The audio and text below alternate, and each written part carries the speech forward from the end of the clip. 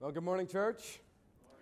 This morning we're going to be back in 1 Thessalonians. That's where we left off last week, looking at what it means to truly love others. And so this morning I want to maybe recap where we were, finish working through that passage, and then, one of the most frustrating things when you hear a sermon on something like this is everybody says, well, yeah, I know, but how?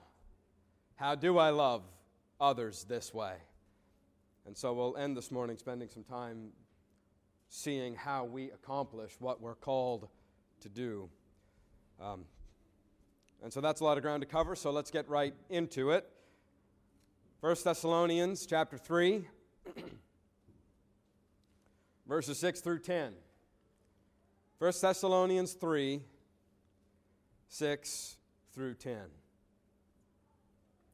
But now that Timothy has come to us from you and has brought us the good news of your faith and love and reported that you always remember us kindly and long to see us as we long to see you, for this reason, brothers, in all our distress and affliction, we have been comforted about you through your faith.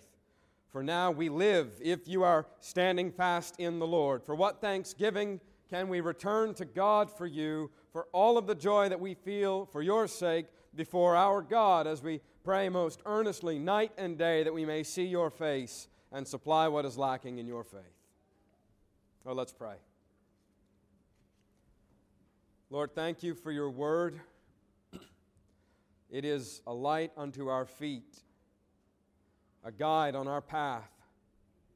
And I pray, Lord, that you would use it this morning to guide us ever more increasing in love, that we would learn to love others as greater, better than ourselves. Learn to love God with all of our heart and mind, soul and strength, that we would be more like Christ. I pray, Lord, that you would help me to preach and help us to hear, Lord, and help our hearts to receive the wonders of your word, the glory of your ways. On our own, all of this is impossible. And so, Lord, we look to you and ask that you would be at work this morning in my words, in our hearts, all of us, Lord, that we would draw near to you and be just a little bit more transformed into the glory of Christ. It's in his name that we pray.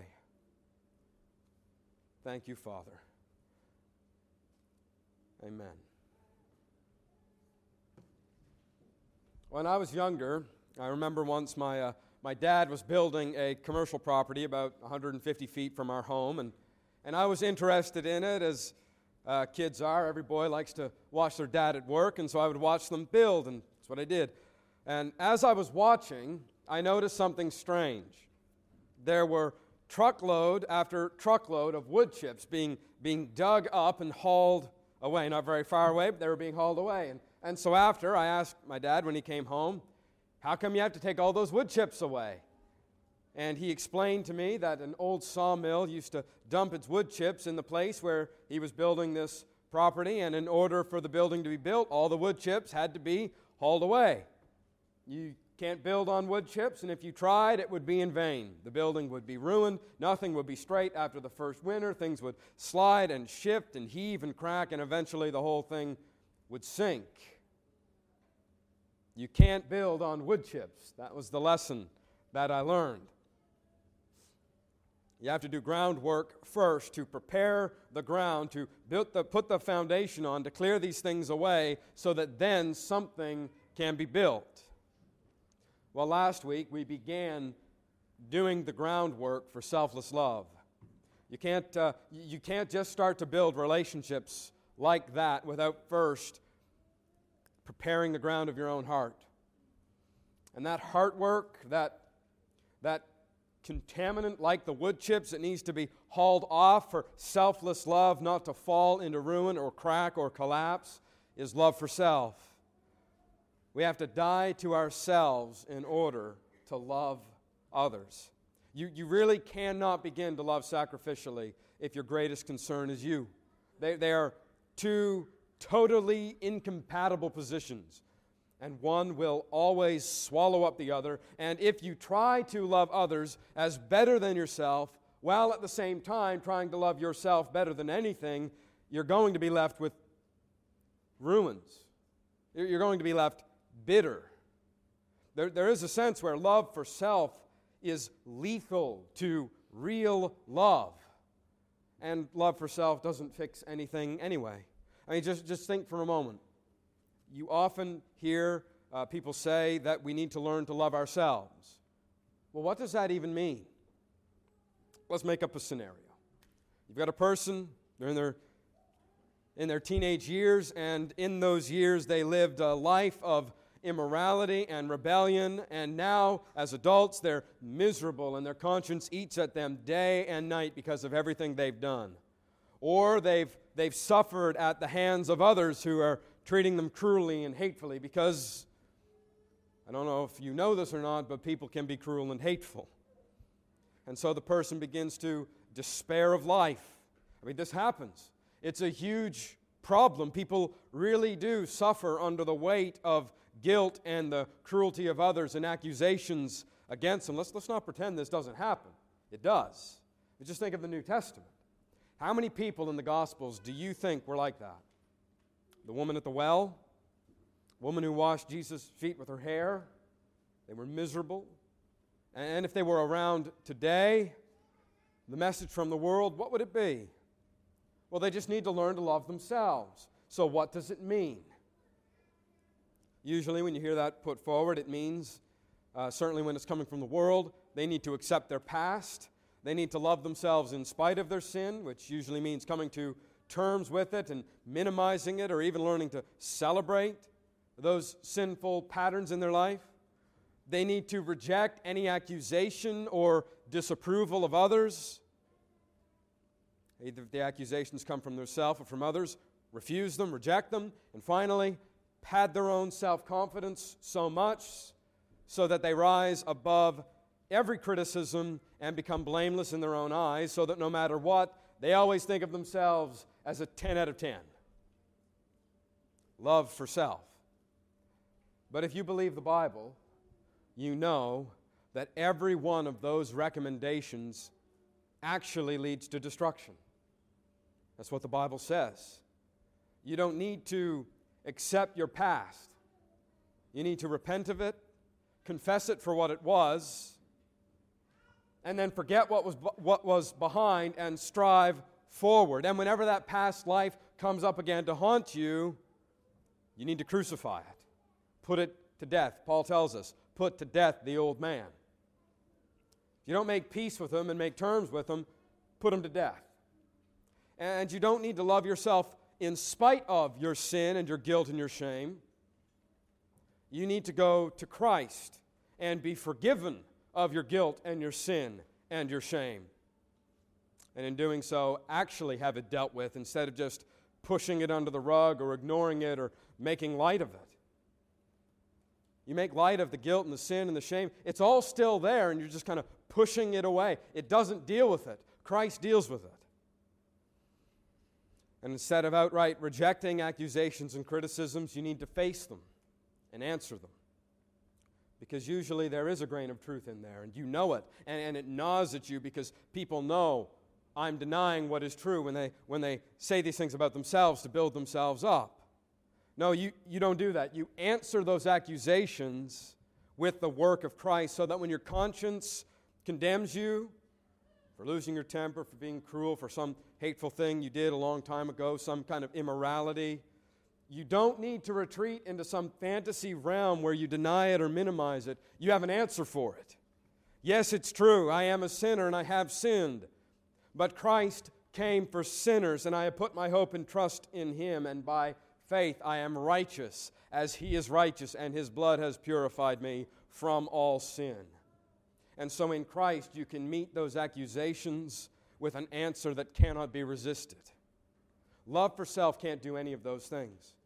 It breeds a kind of dissonance where in order to feel good about yourself, you have to deny what is obviously true. And it demands, in a way, you lie to yourself until you believe that lie and feel better. Christianity doesn't do that. It deals with these things head on, and it answers them, and it puts them to rest. And when it answers them, it proves that the way to greatest joy is found not in self-centeredness that rises above criticism, but in humility that stops thinking about self and starts learning to love everyone else around them.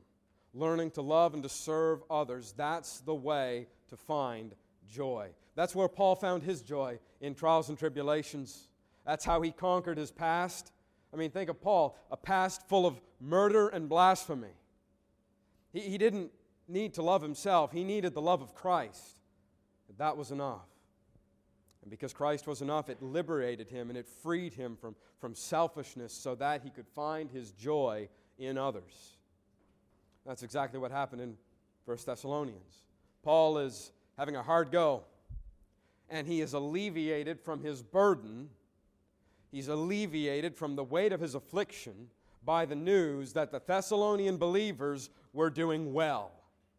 He loved them so much that when he heard that things were going well for them, that they're striving in the faith, all of his chains became as light as feathers.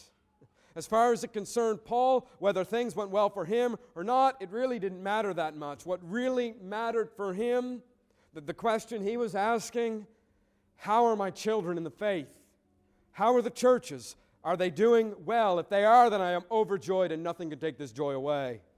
In 2 Corinthians 11, he gives a long list of all the hardships he faced. When he comes to the end of that list, he says in verse 28, and apart from all these other things, he puts this in the same category. All of those other things are shipwrecks and being stoned and being whipped and being imprisoned. And along with all of those things, there is the daily pressure on me of anxiety for all of the churches. Who is weak and I'm not weak?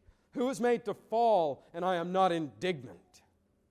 And I know this shows the opposite of joy. He loves the churches so much he is anxious for them, but the point of love remains the same. His love for the churches, for his fellow believers, is so great that his life, all of his well-being, his happiness, it's bound up in theirs, isn't it? I mean, that's death to self, isn't it?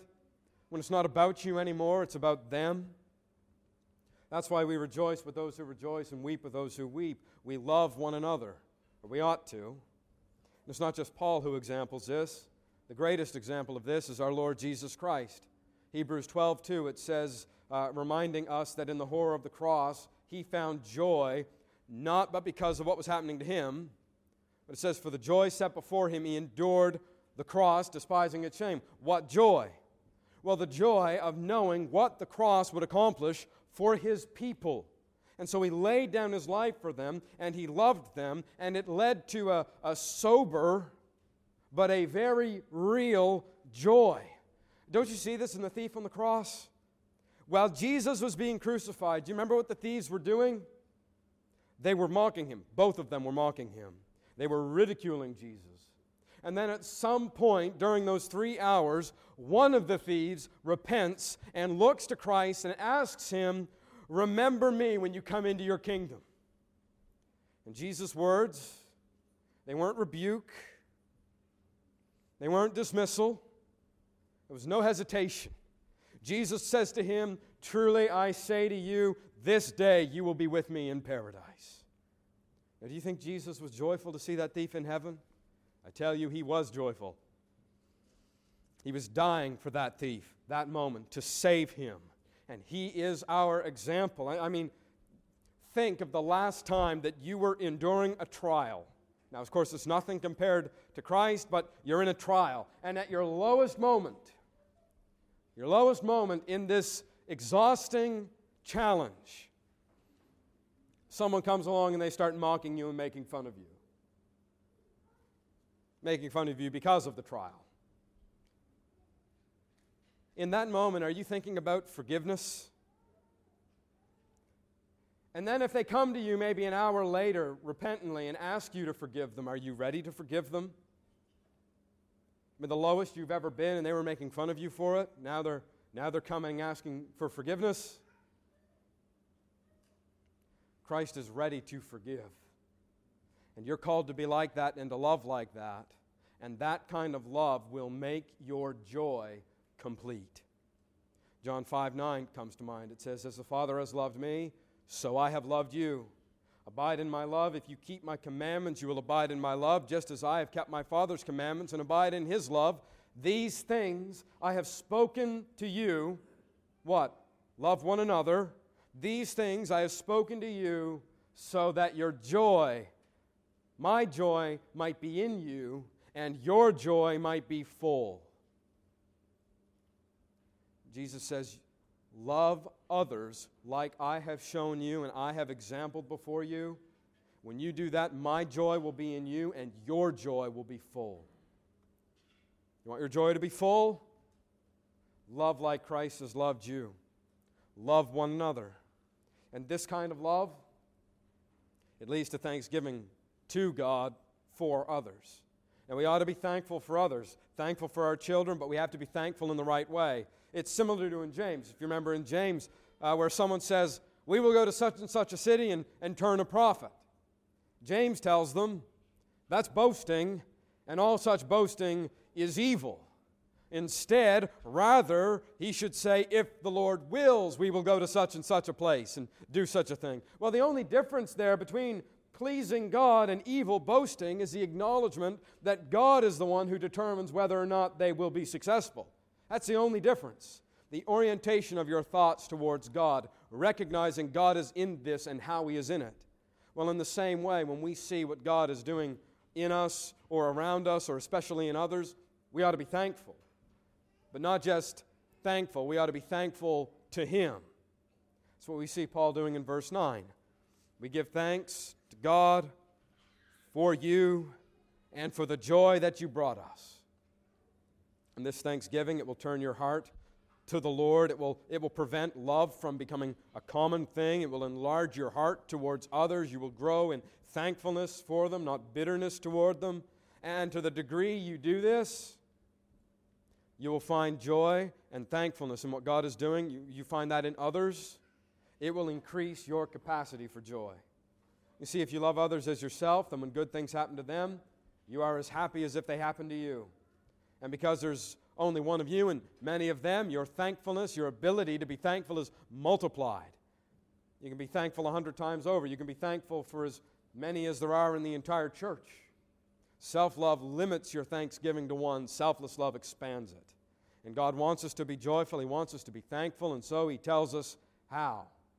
Die to self, love others, and find your joy and your thanksgiving not in what happens to you, but in what happens to them, and your joy will be invincible. This kind of love and joy is both commanded and exampled in the passage we left off in last week, which was 1 Thessalonians 5:16. Rejoice always, pray without ceasing, give thanks in all circumstances, for this is the will of God in Christ Jesus for you. Do not quench the Spirit, do not despise prophecies. God's will for us is to give thanks always in all circumstances, to rejoice always because we always have reasons to rejoice. Not doing that quenches or grieves the Spirit. And here in 1 Thessalonians 5, there's a strange verse, verse 20, but it fits in here with the idea of loving others and thanksgiving towards God. Do not despise prophecies, or some translations, prophetic utterances. What's that? Well, here it's linked to grieving the Spirit and thankfulness and everything else. Why? Well, what does it mean to despise prophecies? It's not what the charismatics often think.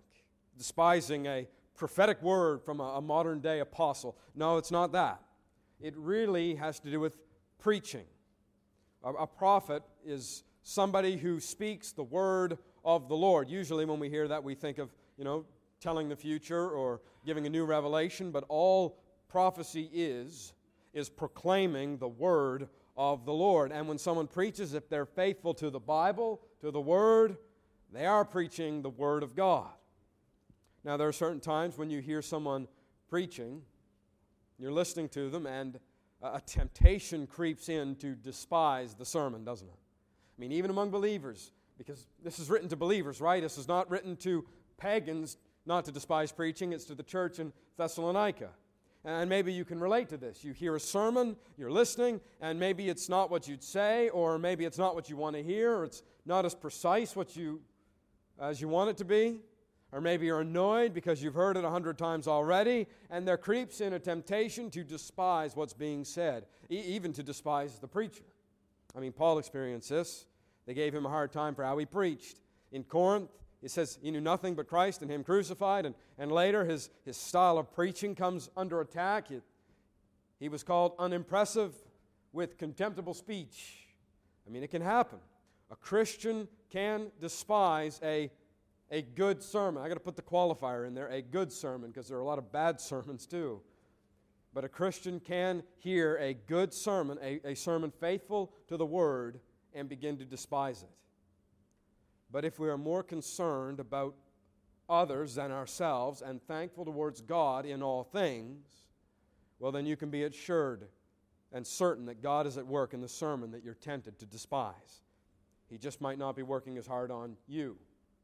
You know, I mean, just give an example. You have a pastor who looks out and he sees someone in the congregation and he knows they're not a Christian, and so he turns his entire sermon to start preaching right at them because he knows the gospel is the power of God unto salvation, and he wants that one to be saved. You know what happens sometimes? The congregation gets annoyed. They get irritated. I mean, how self-centered can we be? Now, yes, I know the sheep need to be fed, and that's the most important role of the pastor, to feed the sheep. But to give 10, 15 minutes of a sermon for the sake of possibly saving someone from eternal hell and leading them to the glorious salvation and life that's found in Christ. I mean, maybe it's a lost son or a daughter, and their parents are next to them praying, begging God on their behalf. Or what if it was your son or daughter? How does a person who thanks God for all things and loves selflessly respond to that? With thanksgiving and with joy. You see? And do you see how liberating then a thankful heart is? I mean, isn't bitterness and irritability and irritation and resentment, isn't it heavy? You know, you're resentful for something. It doesn't feel like a light linen shirt on a summer day. It feels like a backpack full of rocks. Thankfulness for others relieves you of that weight. It enables you to be joyful. And you see how important it is in the Christian life to be God-centered in all things, so that the glory of God, glory goes to Him. These go together. Love, joy in others, thankfulness for others gives glory to God. It's always the goal. We always have to give the glory to God. That's why Paul, when he's thankful for the Thessalonians, he says, they're making him happy. He says, I thank God because of the joy that I have in you. He doesn't say, I thank you for the joy you've given me. I thank God for the joy I have in you. He's giving glory to God, and that's easy to say, but how often do we act as if we've done something worthy of glory? And we expect credit for our accomplishments, and we want praise and acknowledgement, and we become thieves of the glory of God. I mean, can you imagine? Expecting thanksgiving that belongs only to God to be directed to us or shared with us. He will share His glory with nobody. He will share His glory with no spouse, no father, no mother for what He does in the lives of their children. Even if He is using the parents to do it, it still comes from Him, you see? And do you see why thanksgiving towards God is so crucial? It protects you from idolatry, and it preserves your own happiness. It preserves your happiness. It does. Expecting thanks, demanding thanks, that's a monster you can't feed.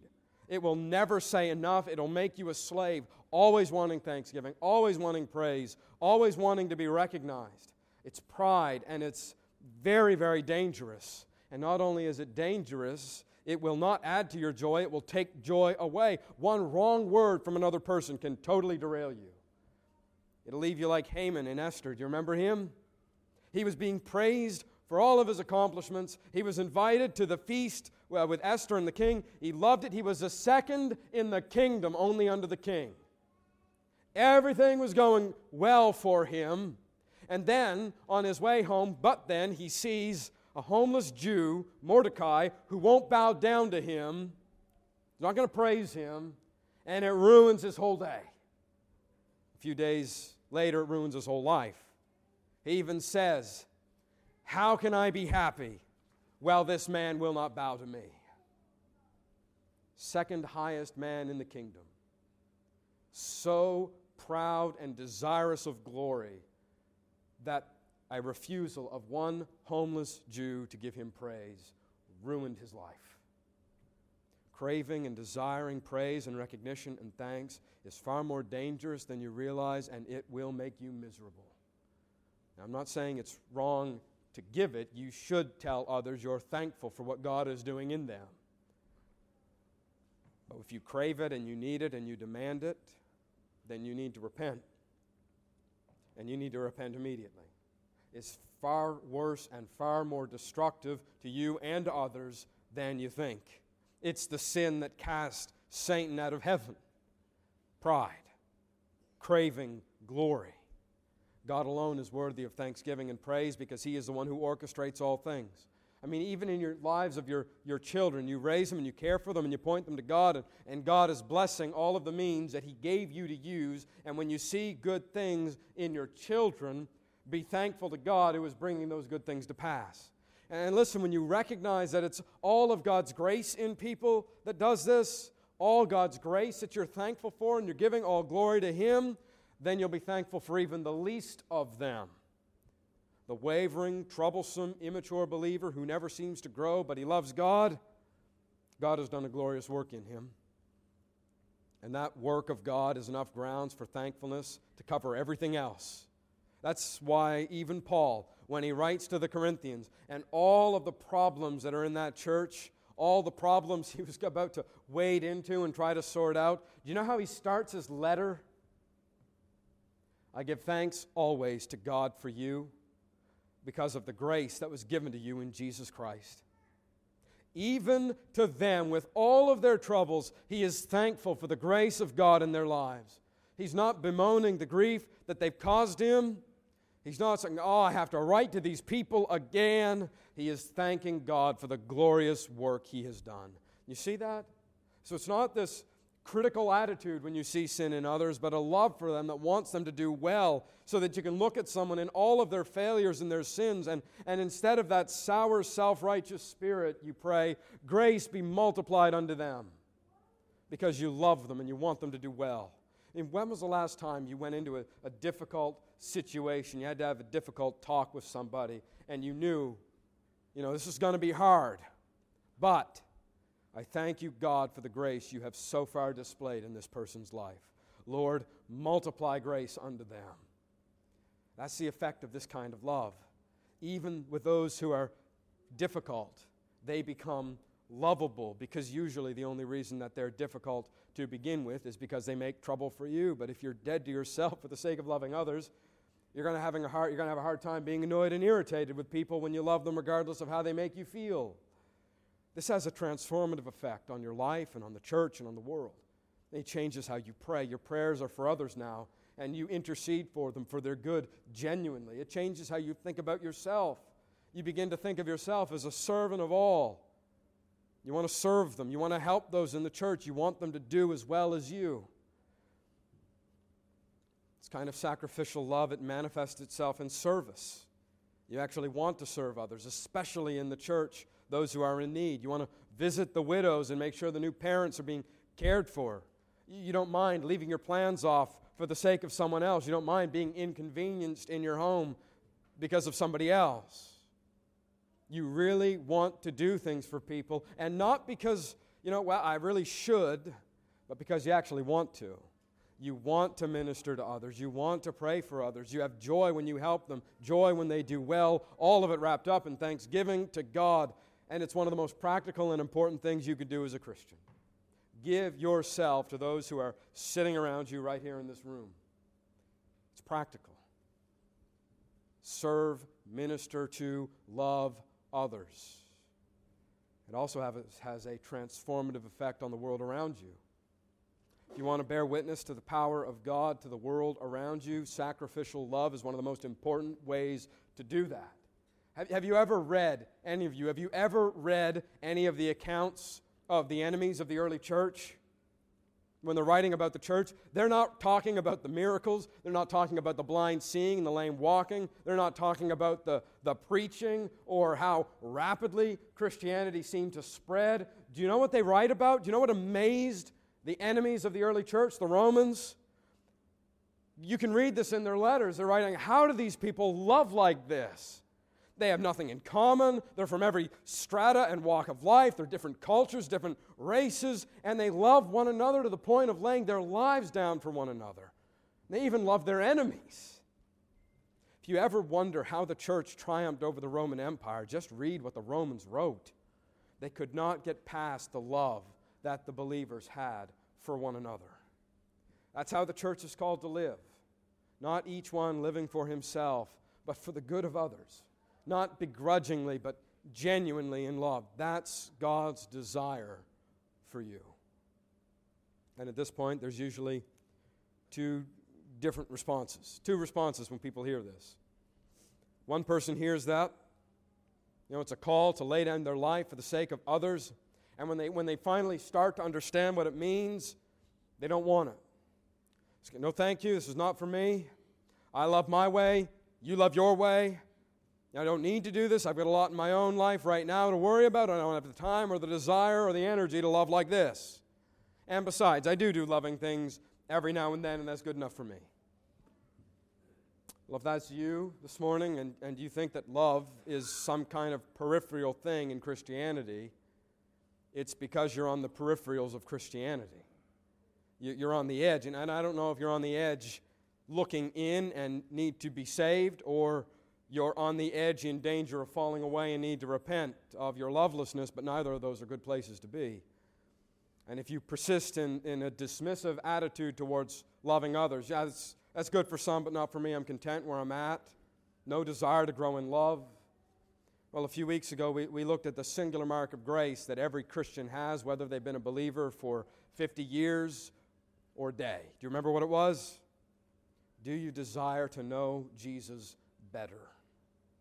Do you desire to know Jesus better? Well, the Bible tells us that as we look unto Christ and the more we know of Him, it has a transformative effect on us. And as we behold His glory, we are transformed.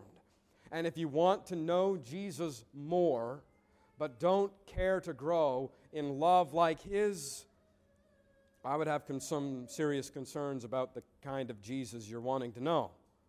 If you can just offhand dismiss the greatest commandment, love your neighbor as yourself, as a small thing,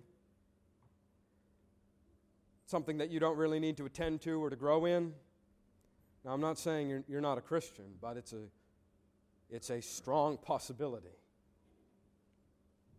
And if you are, it is a serious sin that needs to be repented of. Well, that's how one group responds, dismissively. The other responds despairingly. And they don't say, I don't really care to. Maybe some of you think, well, that's me, I'm dismissive. Well, let's be more precise here. You're not saying, I don't care to do this. You say, I can't do this. I want to, but it's too much. It's just not in me to be that way. Listen, if that's you, let me be very clear. You don't have any reason right now for despair. That's actually the way, when you begin to understand what this kind of love requires, that's the way you ought to respond, at least at first. Because nobody is wired this way naturally. Nobody is born with a temperament to love like this, and that's important to recognize that no one is wired this way, because if they were, you would think that, well, this kind of love, it has more to do with personality and temperament than it has to do with godliness, and some people are just better at it than others. It does not. Nobody has it in them to love this way. They need to receive it and learn it and grow in it. And God wants this for all of His children. He has lavished His own love on you in Christ. He has given you examples of it in Christ. He wants you to abound in this kind of love, and He is at work to create it in you. And that's an encouraging thing, isn't it? God wants me to be this way? Well, if God wants me to be this way, and I have no power or ability to do so on my own, then surely, knowing God, He will help me. You see, despair creates dependence on God, and He will help you. And He has told us how He will help us. There are means, there are tools that God has given to grow in this kind of love. And again, I have to stress this. You do have to grow in it. Nobody starts out this way. Even as an infant believer, a new believer, when a person first comes to Christ, there are a lot of things that change. But you know what? It's almost universal. They have to grow in love. They don't start out like a person who's been walking with the Lord for decades, loving others and being patient with others. I mean, think back on your own life when you were a new believer. Were you more loving then than you are now? Probably a little bit more belligerent in your faith. No, we grow in love. You grow in your capacity for love. That's why we're commanded to do it. You don't command someone to acquire something they already have. You command them to go and get something that they need to have and don't. And God has given us numerous ways to grow in this kind of love. And the first, and I know I say this all the time, but I say it because it's necessary. You do it by renewing your mind in the Scriptures. You are not going to learn this kind of love from the world. You just aren't. You might have things that look similar, but they're never the same. And so you need to learn what love looks like from the Scriptures. And for some of you, you might need to unlearn what the world has taught you about love, right? Take them out like the wood chips and replace worldly love with biblical love. You discover it only in the Scriptures. And along with the Scriptures, theology and some good commentaries can help. They can go a long way. The main diet is the Bible, but other books, especially those that help you understand Scripture better and understand the love of Christ and the love of God better, they will help you to grow in this. But listen, there's a danger in that can work against you as well. 1 Corinthians 8, knowledge puffs up, but love builds up. Knowledge can make you puff up and proud. Well, how? Imagine you were at a medical conference. Who would be the people up on the stage speaking? The doctors who know the most, right? Who have the most education, even if they're not the best doctors. See, we think that people who know the most have advanced the most. That's why somebody's ability is often measured by their education. It's not like that in the church. It's not measured that way in the kingdom of God. True Christian maturity is measured by one's love, not the complexity of one's doctrine. True Christian maturity is measured by how much you love others. You want to know how far along you've come in the faith? There's the measuring rod. And what an encouraging thing. There are people out there who have never read a systematic theology. You've never read a commentary. You haven't read much. And you will excel the theologians because of your love for others. Yeah, listen, you ought to learn doctrine and you ought to study. But love for God and for others needs to be the goal of that study. You're not just learning for yourself. You're learning so that you can love more. And that seems kind of narrow at first, but the more you think about it, the broader it grows until it encompasses every area of life. I mean, Jesus tells us all of the law and the prophets, they're summed up in the twin command, love God and love your neighbor. And all of the Christian life can be lived by just those two commands. And so go after truth and go after theology and go after especially the study of Scriptures, but go all the way to its intended end and don't stop short or sell yourself short, with a big puffed up head.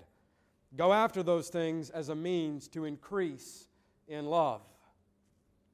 And then, next, when you begin to get a sense of what is actually required, recognize and confess your inability to do it. You want to grow in this kind of love? Realize, like we said before, I can't do it. and go to God, because you need the power of God to love like this. You cannot do it on your own, no matter how much you know, no matter how hard you try. You need to realize how far beyond you this actually is, so that you will despair of ever being able to create it in the flesh. And you can learn this the easy way, or you can learn this the hard way. You know, in the book of Proverbs, it's the fool who learns by experience. Did you know that? We have a way of thinking that says, well, the only way that you can learn is by experience, and unless you experience something, experience especially the consequences of something, you'll never learn it. That's not what the Bible says. The Bible says that's how fools learn. So if you're a parent or a child, take notes. The wise person learns by believing the instruction of their teachers. I mean, just take a hot stove, for example. A wise child heeds their parents, and they don't touch the hot stove so they won't be burned. A foolish child learns by touching the stove. The Proverbs teach that's how fools learn. And you can either now, regarding love, believe the Scriptures and confess your inability to do what God calls you to do, or you can try and do it on your own and discover just how inadequate you are. You can try to love in your own strength, and it will fail every time, and you'll get frustrated and wonder why you never can, and then rinse and repeat the next day, and so on, and fail over and over again until you learn the lesson, I can't do this. Or you can believe up front, I can't do this, but God can. Either way, however you learned, either by wisdom or painful experience, you must realize you cannot do this and go to God in prayer. That's the third way to cultivate this, prayer. Specifically, asking for God to help you and to forgive you where you failed. I mean, there are so many things that you know you are supposed to do, aren't there? So many things in the Christian life, you just say, I know I've got to do this, I know I have to love like, I know I have to, but I have no power to do it, right? And yet so often you just go about the day assuming that because I know God wants me to love and I'm making an effort to love, I will love. Or I know God wants me to forgive, I'm going to make an effort to do it, I will forgive. It's not working though, is it? Do you know why it isn't working? You have not because you ask not. And what you need to do is go to the Lord in prayer so that He will give you the ability to love selflessly. Wrestle with God until it's settled. This is not natural to the flesh. It's not. We want to learn and then do. We don't like to take the time to ask for help and confess our inability. But loving this way is an impossibility without asking for it. You say, why? Well, because ultimately it is the work of God in you. You see that in verse 11 of 1 Thessalonians 3. 11 and 12. Now may our God and Father Himself and our Lord Jesus direct our way to you. Listen to this.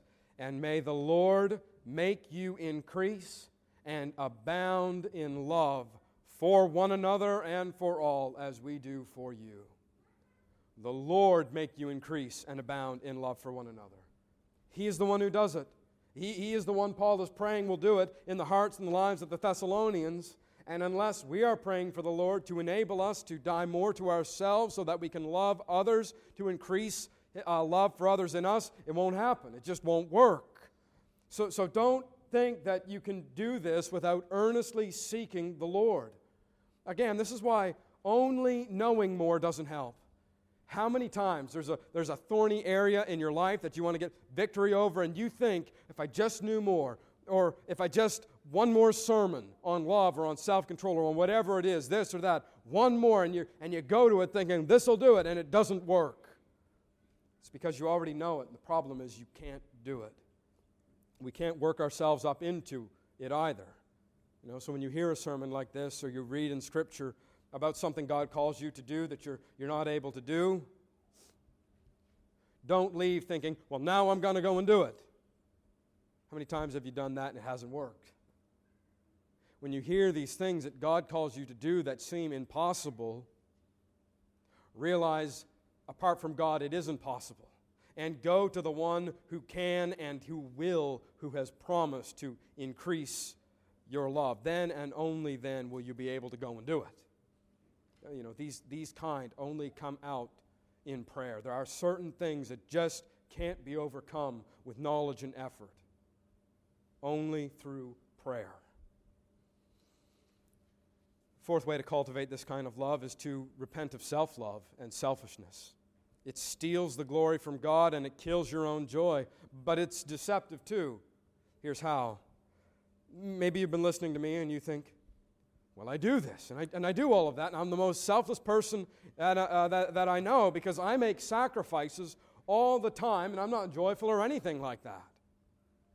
There's a problem in there. Did you see it? We're not talking about sacrificing for others. We're talking about selflessly loving others. Sacrificing for others is a byproduct of love. And it is very possible to sacrifice for others without loving them. It happens all the time. And it kills love and it kills joy because primarily it's done for selfish sacrifice.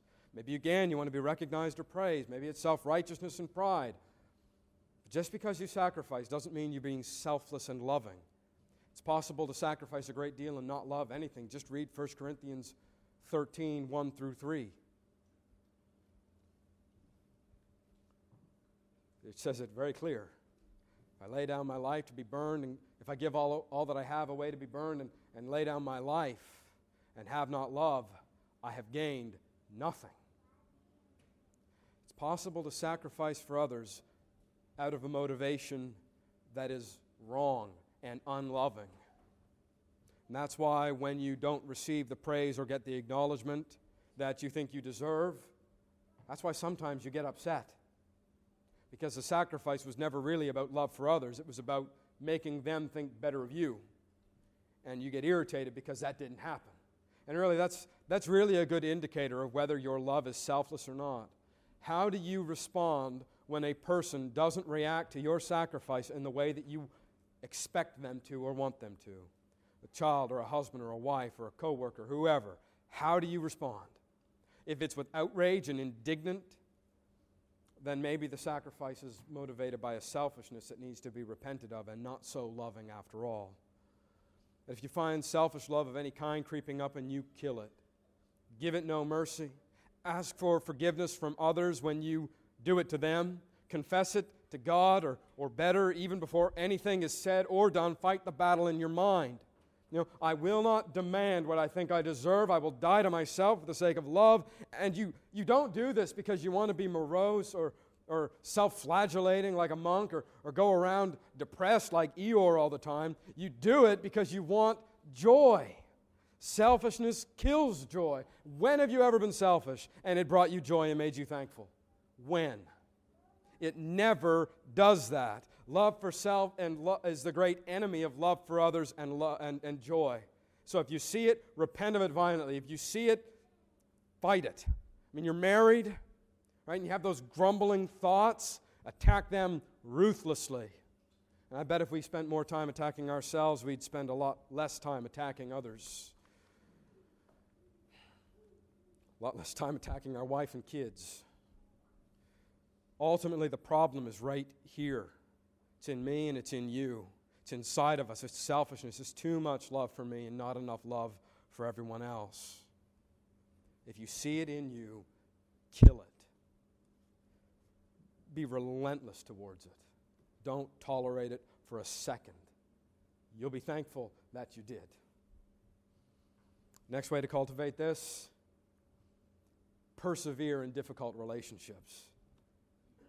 So listen, you're married and it's difficult, you're having a hard time with kids, the first thing the enemy is going to say to you is it's meaningless. It's a difficult relationship, it's meaningless, your years are wasting away, it's pointless, just give up. Lose heart, tune out, go cold, whatever. When you hear those thoughts, don't listen. It's not meaningless. Every rasp of that relationship, whoever it is, whatever it is, every day it's changing you. And if you are in Christ, it's changing you for the better. It is whittling away at sin in you piece by piece.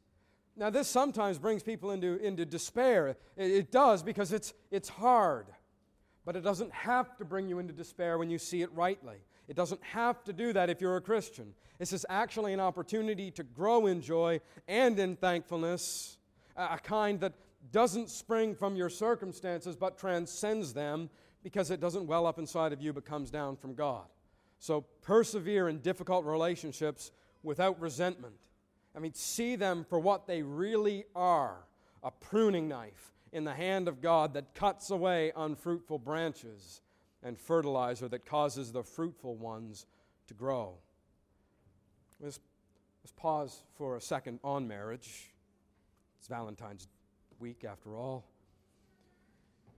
You know what the greatest enemy to your marriage is? If you're a Christian, there are lots of enemies. The greatest enemy, look in the mirror and you'll find the culprit. And if you want your marriage to go well and you want God to be honored, you need to die to yourself to love your spouse. Here's why. If you're anything like me, 99% of the battles in your marriage are because of your reaction when you are sinned against. Right? Most of the problems in your marriage can be solved by refusing to answer sin with sin. Proverbs 24:29. Do not say, I will do to him as he has done to me. So when words that hurt, either intentionally or not, or the right thing isn't said that you were hoping would be said, or they could have been more caring, or there's a look that could mean anything, but you think it's aimed at you, and even if it is, just resist that self-justifying urge. And we all know what I mean. Just let it go. Die to self so that love can cover over sins and in some cases make way for the wrath of God. But taking up arms in the banner of service to self is never going to help. It doesn't. And that doesn't mean, by the way, just be clear about this, that doesn't mean you don't ever talk about those things. There are loving and respectful ways to bring them up and deal with them. Your spouse under God has the same responsibility to you as every other believer under God, to sharpen one another. Just like in Romans 18, if somebody causes offense, go to them. Just because you're married to the person doesn't mean that Matthew 18 no longer applies.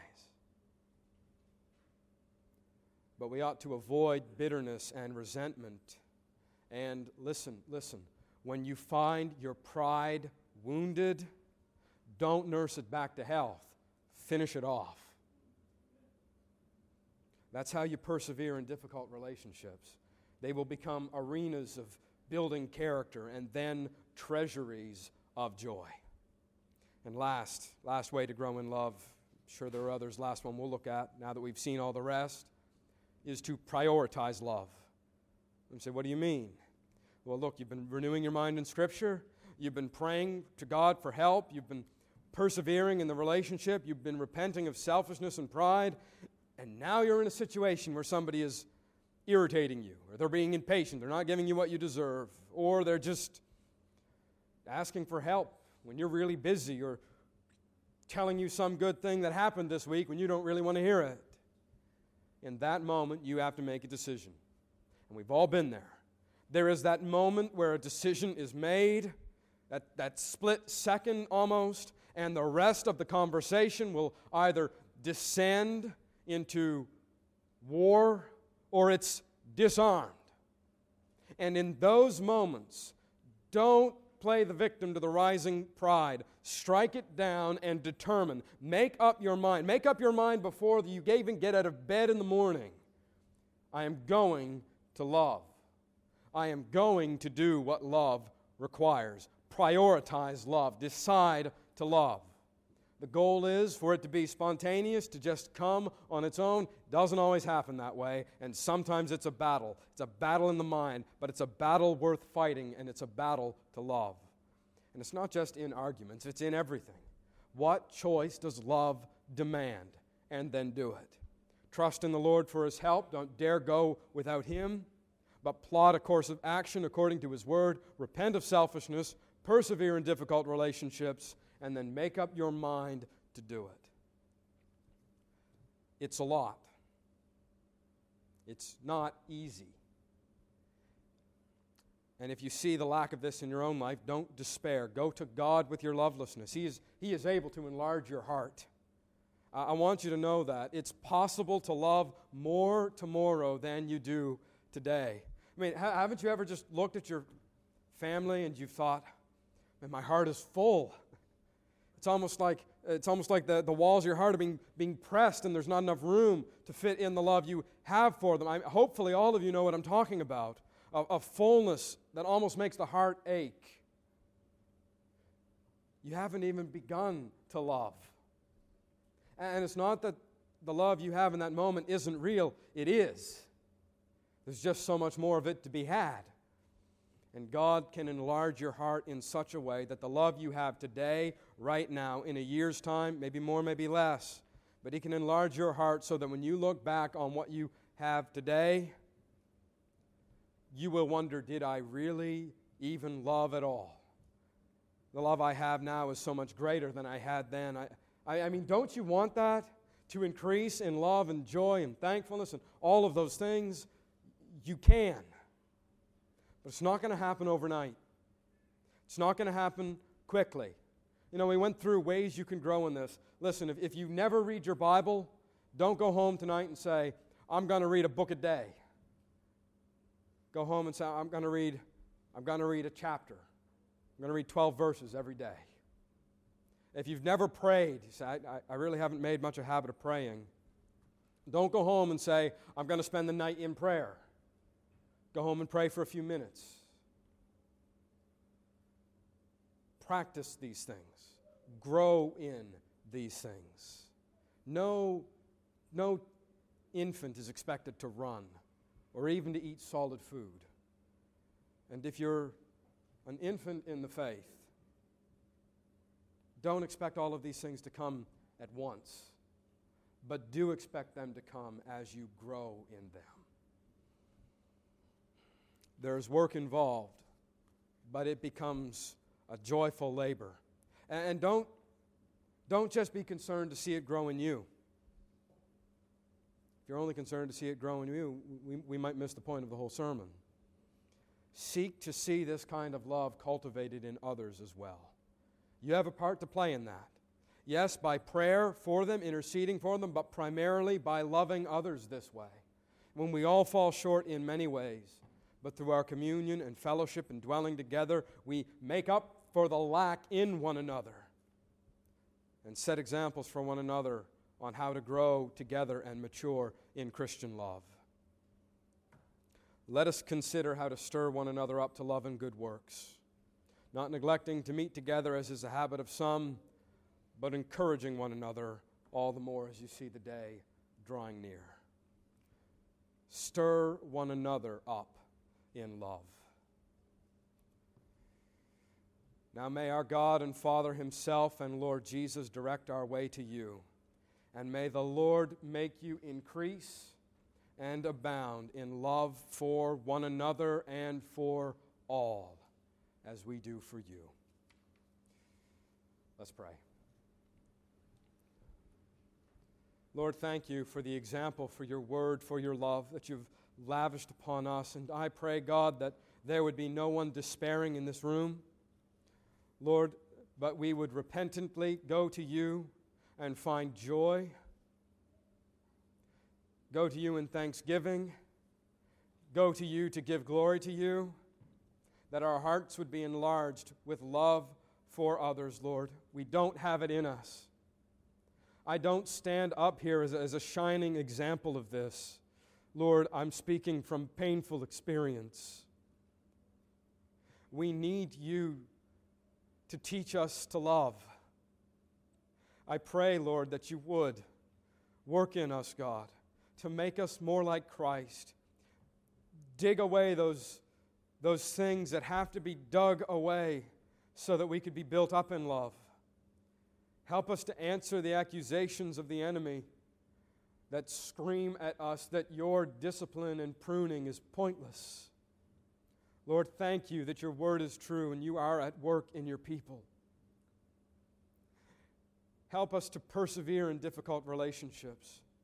Help us to repent of selfishness. Lord, help us to see it as it really is. It wants to destroy our relationships and our love. You want to build us up. Help us to be, Lord, like that early church, that when the world looks on, they would be confounded by our love for one another. Lord, it should not be hard. We live in such a loveless age. Increase our love, Lord, for one another, that we might think of others as better than ourselves. What a joy there is to be found. What a glory there is when we walk together in unity and love. Increase this in us, God. It's in your name we pray. Amen.